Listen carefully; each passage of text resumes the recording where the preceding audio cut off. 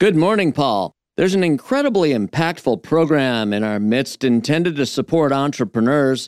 It is known as Techstars Detroit, and it's run by Managing Director Monica Wheat with financial support through its partner, JP Morgan. Now, Techstars Detroit is offered as a virtual hybrid accelerator program open to all industries and serves founders globally with a focus on ensuring equitable access, funding, and support. And there's opportunity for you to get involved. Monica, tell us more about the program and the opportunity for founders to get involved. We are looking for 24 companies, 12 twice a year, that we will be investing up to $120,000 in. And along with that is a 13-week accelerator program that we're super excited about. We are in the midst of recruiting for our next class, which launches in April, but applications for that April 2023 class close on January 3rd.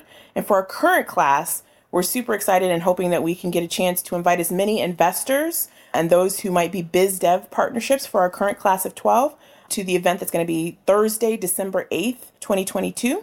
And the investor preview will be in the morning from 10 a.m. to 3 p.m. and the demo day will be later that evening from 6 p.m. to 8 p.m. If you're interested in learning more about getting an invite, send us an email at tsdetjpm@techstars.com.